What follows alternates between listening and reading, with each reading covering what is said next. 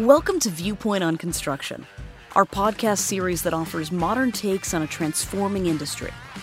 Beyond the latest construction technologies and best practices, this podcast series looks at the innovative ideas, creative voices, and forward-thinking themes that are shaping our industry. So sit back, relax, and enjoy the show. Ladies and gentlemen, welcome back to A Viewpoint on Construction. Despite my best efforts, I remain Wayne Newitz, and I am thrilled to be bringing you, as we usually do, some of the smartest, most influential people in the construction industry to speak to us about topics relevant to our business today. And today, I have a treat for everyone. A lot of you out there, a lot of our listeners have likely heard this gentleman speak in the past. I'd like to present to all of our guests today, Anirban Basu, chief economist for the ABC and CFMA, amongst many other accolades we simply don't have time to go into. Anirban, welcome. Thanks for joining us today. Oh, Wayne, thanks a lot for having me. You bet. I should also mention Anirban is principal at the Sage Policy Group Incorporated, and we'll be sure that we give you information about how to reach out to him and his firm at the end of our podcast today. So Anirban, our paths have crossed before in mostly legitimate locations around the country. And despite myself, again, I've learned a lot from you over the years, sir. But one thing I've always wanted to ask you, apart from how you get your hair looking the way you do, is what attracted you? What attracted you to this so-called dismal science? And, so a bit of your story. And did you always indeed find it as dismal as those poor, pessimistic 19th century economists did? What brought you into the field? Well, I think I probably initially found it to be quite dismal, but I found many subjects to be dismal. But when I got to graduate school in the early 1990s, in the particular program I was in, a 2-year program, I had the highest score in microeconomics in my class and would go on to be a teaching assistant for that same class the following year. And then I scored the highest in my macroeconomic sequence as well. And so I knew I had a facility with economics. That's it. And so that's, I thought I was pretty good at it. And here I am. I may not be good at it, but I thought I was good at it. And your question was, why did you enter the field? And that's why I entered the field. Mm-hmm. Surveys say, sir, you're pretty darn good at it. I don't think you rise to where you've been, but thank you for your humility. It's not deserved, I must say.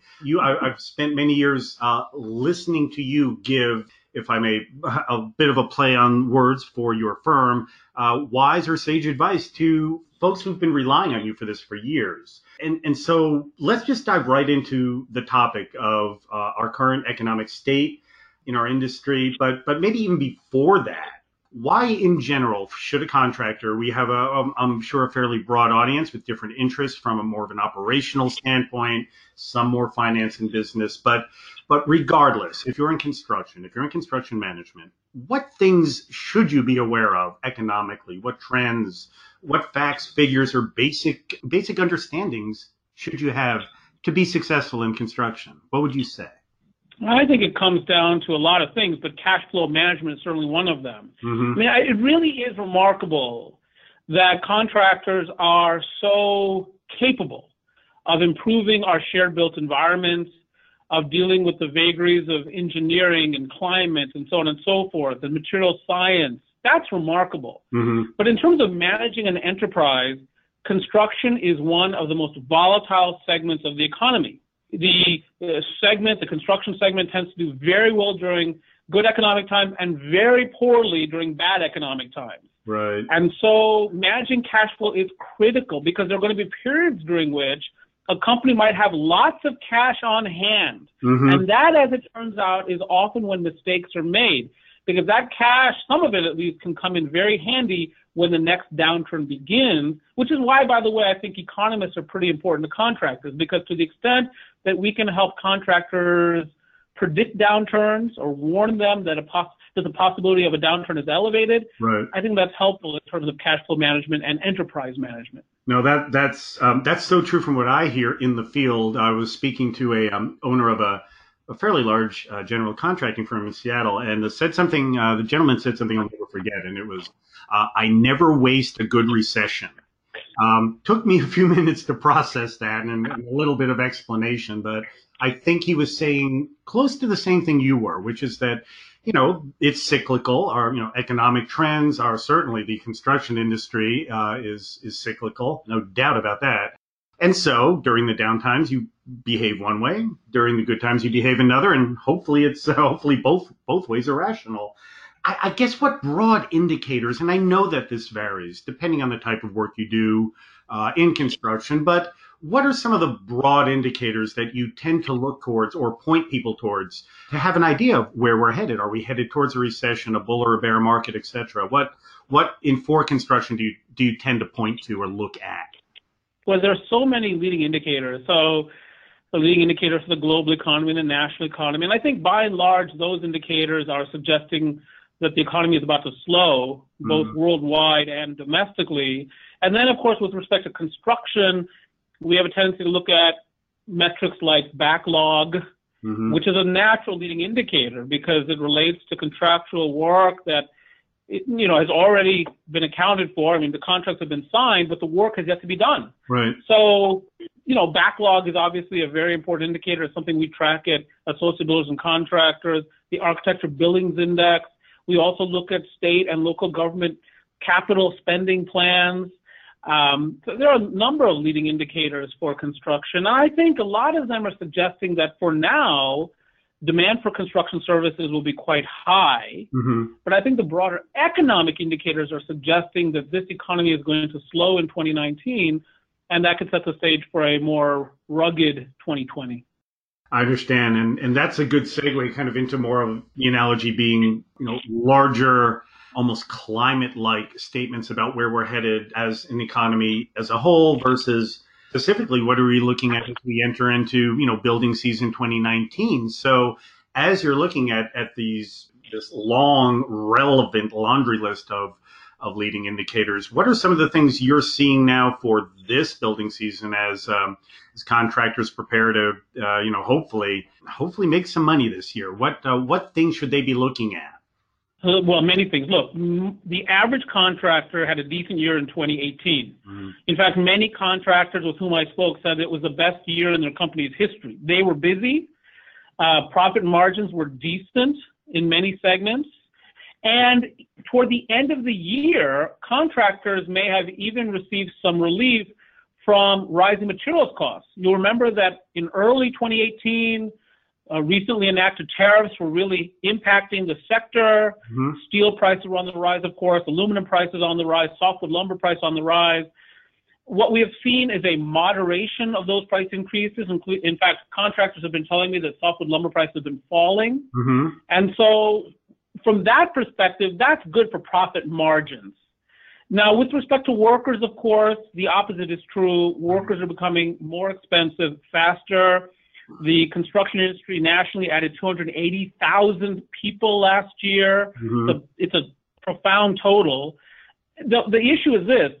Who are these 280,000 people? Right. How trained are they? Right. How reliable are they? And will they stay with the industry? We don't know. But that's the leading challenge, of course, in construction today. It's about human capital, finding good workers and holding on to them, compensating them fairly without making a firm uncompetitive in a competitive bidding environment. That's a big challenge. On top of course, just delivering construction services with competence. And so, I think 2019 basically is in some sense a repeat of 2018. Contractors will be busy and they'll be scrambling for workers, and they'll be also thinking about how technology can help solve some of these issues. So that's a great segue, and not only because I work for a technology company, but in my experience, when one is presented with a seemingly intractable problem, eventually some technology comes along and changes the game, changes the playing field. Are you starting to see that? Are you starting to see things like prefabrication or other job site technologies, drone surveying, other things? Do you see them providing any relief to this workforce issue that we're all dealing with in the industry? Right. So where I've observed a lot of technological progress is on the design side. I think about BIM, of course, but other technologies that help architects and engineers design structures, and also in project management, including the services and products that Viewpoint offers, but drones and so on and so forth, helping people understand whether or not the construction is taking place as desired. That's all very important. But here's the thing.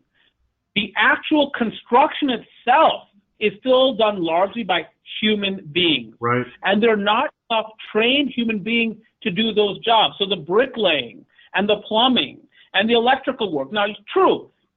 Some of this can be handled by prefabrication and modularization, and we're seeing that. But we would not have a labor shortage in construction if those technologies had become dominant. They're nibbling at the edges.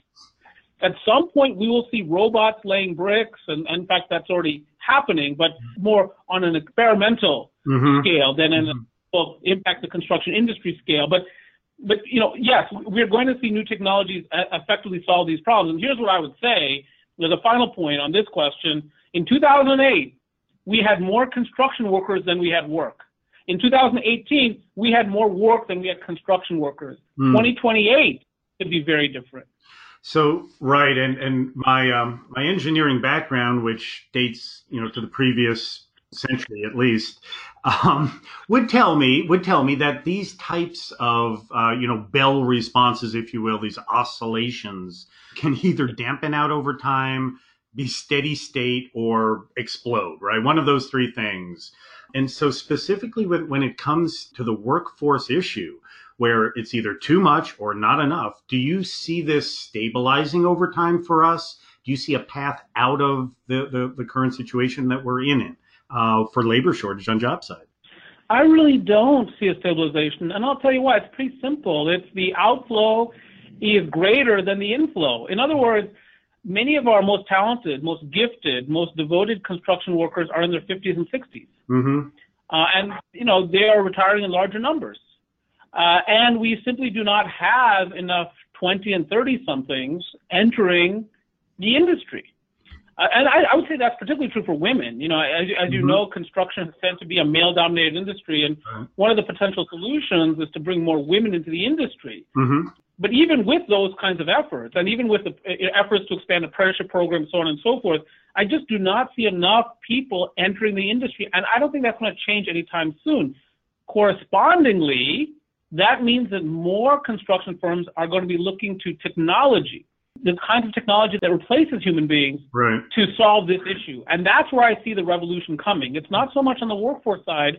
There will be an evolution there, but there will be a technological revolution impacting construction. This is necessary for construction to continue to operate as an industry effectively. Well, absolutely. And actually, if we can, let's project that out into the future.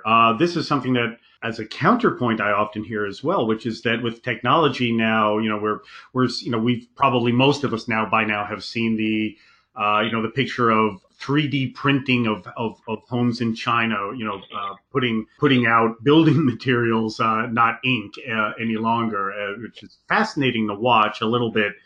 It does beg a lot of questions about the scalability of that technology now, but eventually, in every industry, the trend is to replace human capital, human work with non-human. Do you see this affecting the construction industry in a significant way down the road, where now we actually have the opposite problem again? We have too many workers to support the work that we have.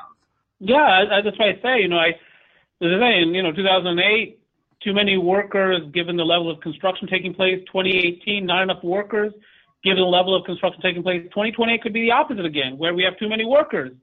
Just because there has been a revolution in technology. Now, maybe it's not by 2028. Maybe it's 2032 or 2035. But the point is, necessity is the mother of invention. And right now, it is necessary for construction firms to deliver construction services, and there are not enough trained human beings to do it smoothly, reliably, and predictably. And so people are going to be scrambling for alternatives, and the alternative is technology. And if that's, bricklaying SAM robots or whatever it happens to be, or 3D printing office buildings, which we have seen happen now in this world, that's where we're going to head. And of course, again, some of the issue is this, that, construction doesn't allow for things like flex time. Construction tends to take place outdoors. And so the millennial generation has demonstrated a preference for certain types of work. Mm-hmm. They like flex time. They like, so many of them, for instance, drive Uber or Lyft. Why? Because they start when they want, they end when they want, and they make some money in between. Mm-hmm. Construction's not like that because you're working with teams. You've got to be there when other people are there. Right. And the thing about it is you may need to be there at 4 a.m., 5 a.m. if it's, road work or whatever it happens to be. And so, it's going to be harder to find these workers. We're going to, suffer a loss of, some of our most experienced and talented workers over the next few years. That process has already begun. Mm-hmm. Technology is the only solution. And so what we could see is such profound progress in terms of technology replacing human beings that by 2028, the world could be very different. And even though many people are not entering construction, we might still have too many construction workers by that point. At the risk of mixing metaphors here during this podcast, I believe that no pain, no gain is at play here too. I mean, we're in pain right now as an industry. We do not have the labor that we need, the human capital to build all of the in-place building, let alone all of the infrastructure work that we are facing or certainly need to be facing in many people's opinion. So right now, technology is starting to step up and trying to fill these gaps. There's, it's an opportunity for technology to do that. So there is a good in that. Projecting out to the future, though, with more and more human beings on the planet looking for things to do, this would be the philosophical portion of our podcast, ladies and gentlemen. So what do you see? What is your general opinion, Anirban, of as we move forward, as technology continues to fill in gaps and do more and more? Well, what are we going to do, sir? Right. So, I mean, we've talked about 3D printing and robotics, but there's also artificial intelligence and many other driverless vehicles, many other technologies that are poised to replace human beings and have already begun to do that. Okay, fine. Here's the thing.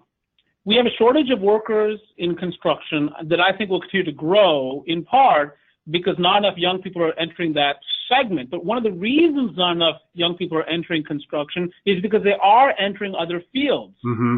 They are entering computer science. They are entering the actuarial sciences, which relates to insurance. They are going into other industries, retail and hospitality and so on and so forth. Mm-hmm. We have, according to the most recent data, 6.89 million unfilled available jobs in America. So on the one hand, you and I are talking about a shortfall of construction workers. On the other hand, we're in a nation with nearly 7 million unfilled job openings and 6.29 million unemployed people. So we literally have a job for everyone.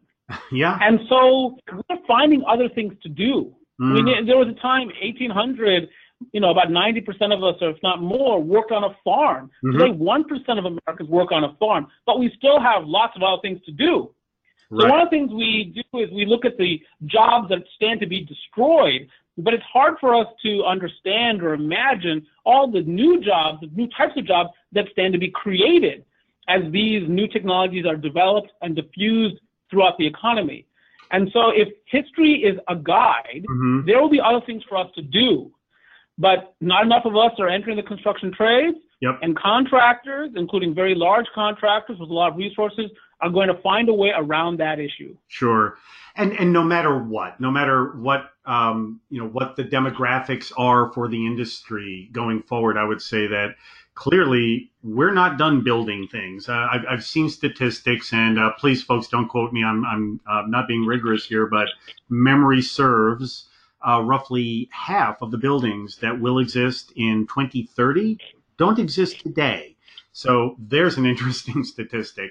These still have to be built. Now, whether they're built more with technology and a bit less with human being capital, possibly. But, as you mentioned, though, we will continue to find things to do, right? I'm sure that these types of conversations have been going on probably for centuries. When the steam engine was invented, what are we going to do with all the people now, right? Well, we found things for them to do, and that essentially is, I guess, the way we bootstrap progress, in our world, or one way to look at it. So you're a contractor right now facing potentially good building season coming up this year. Your biggest problem is likely workforce. Do you have any other general suggestions for contractors listening who are going to try to absolutely kill it this year? Do you have advice about what they should, how they should handle their cash this year, looking looking forward at some of the leading indicators. Any specific advice for a general audience? A bit of a hard ask there, sir, but what would you say? Well, I would say simply this: don't make any unforced errors. Mm-hmm. You know, I remember years like 2005 and 2006, also good years for contractors. That was a period during which profit margins were quite high on average. And that was also a time when many people built themselves $1.5 million homes or bought a very expensive condominium in Miami. What they ended up doing was draining some of the cash out of their businesses. And then when they needed that cash in 2008, 2009, they didn't have it. And that condo wasn't worth nearly what they had paid for it. Right. And so that's what I would say is that, we've been in this recovery for a long time now. It took many years, of course, for it to kick into a higher gear, but here we are. And this is a time when people make unforced errors by not saving enough cash. And you had made the comment, or somebody, the quote being, don't waste a good recession. I agree with that too. And one of the things that people can think about is, well, if there were a recession tomorrow, what would my enterprise look like? Who would I keep? Who would I get rid of? What equipment would I no longer lease? Would I own any equipment? All those kinds of questions. It's actually a good time now to start asking those questions. Not that we're facing a downturn in construction volume in 2019. That was backlog so high. Sure. But still, one of the temptations when a company is growing is to take on too many people, and sometimes people who really don't belong on the bus, so to speak. Right. They're not the finest workers. And they're the first ones to lose their jobs during a downturn. But what one can do now is ask the question, do they belong here even during this upturn? Right. Anirban, honestly, I could talk all day on these things with you. But apparently for the regular listener to this podcast series, about the chicken. If this is your first time turning in, don't tune out quite yet, because we have something for you, ladies and gentlemen. It's nugget time.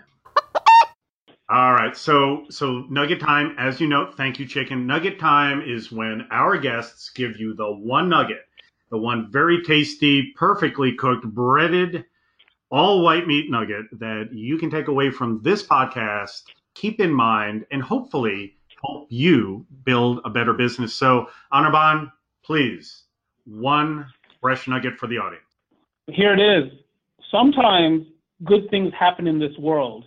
And that's one of the things that contractors will want to watch for in 2019, is that there are certain things that could happen that could really change and improve the forecast, not just for 2019, but for 2020 and beyond. A trade deal with China, an infrastructure spending plan at the federal level, Federal Reserve stops tightening monetary policy, and of course the elimination of tariffs on steel, aluminum, softwood lumber, etc. All of these things are possible. I'm not saying probable, but possible. If those things begin to happen in 2019, the 2020 outlook starts to look much different. That's fantastic. That will help you. That will help our listeners move through 2019 with more confidence and be able to plan accordingly and manage their cash appropriately for 2020 if they keep their eyes on these leading indicators. Anirban, once again, thank you very much for sharing your immense knowledge of economics in general and specifically the economics of the construction industry. We appreciate you. I look forward to seeing you on the road, which is inevitable, roughly once every quarter, as our paths intersect, and learning even more. If the folks out there would like to learn a little bit more from you or your company and understand a little bit better the things we've been talking about, how can they get in touch with you? Right. Our company's name is Sage Policy Group Incorporated. We're in Baltimore, Maryland. And you can find us at www.sagepolicy.com. That's www.sagepolicy.com. There you go. Ladies and gentlemen, that's how you get a hold of Mr. Anirban Basu, Chief Economist, ABC, CFMA, all around wonderful gentleman. And again, thank you so much for spending your time with us, Anirban, and to all of our guests out there. Thanks for listening. Join us again for another Viewpoint on Construction. Thanks for joining us today, and we hope you enjoyed the show. Check back for new podcasts at viewpoint.com or on the same channel. Craving more thought leadership pieces? Check out our Viewpoint Surveyor blog. at blog.viewpoint.com, which is updated several times per week with the latest news, industry best practices, and much more.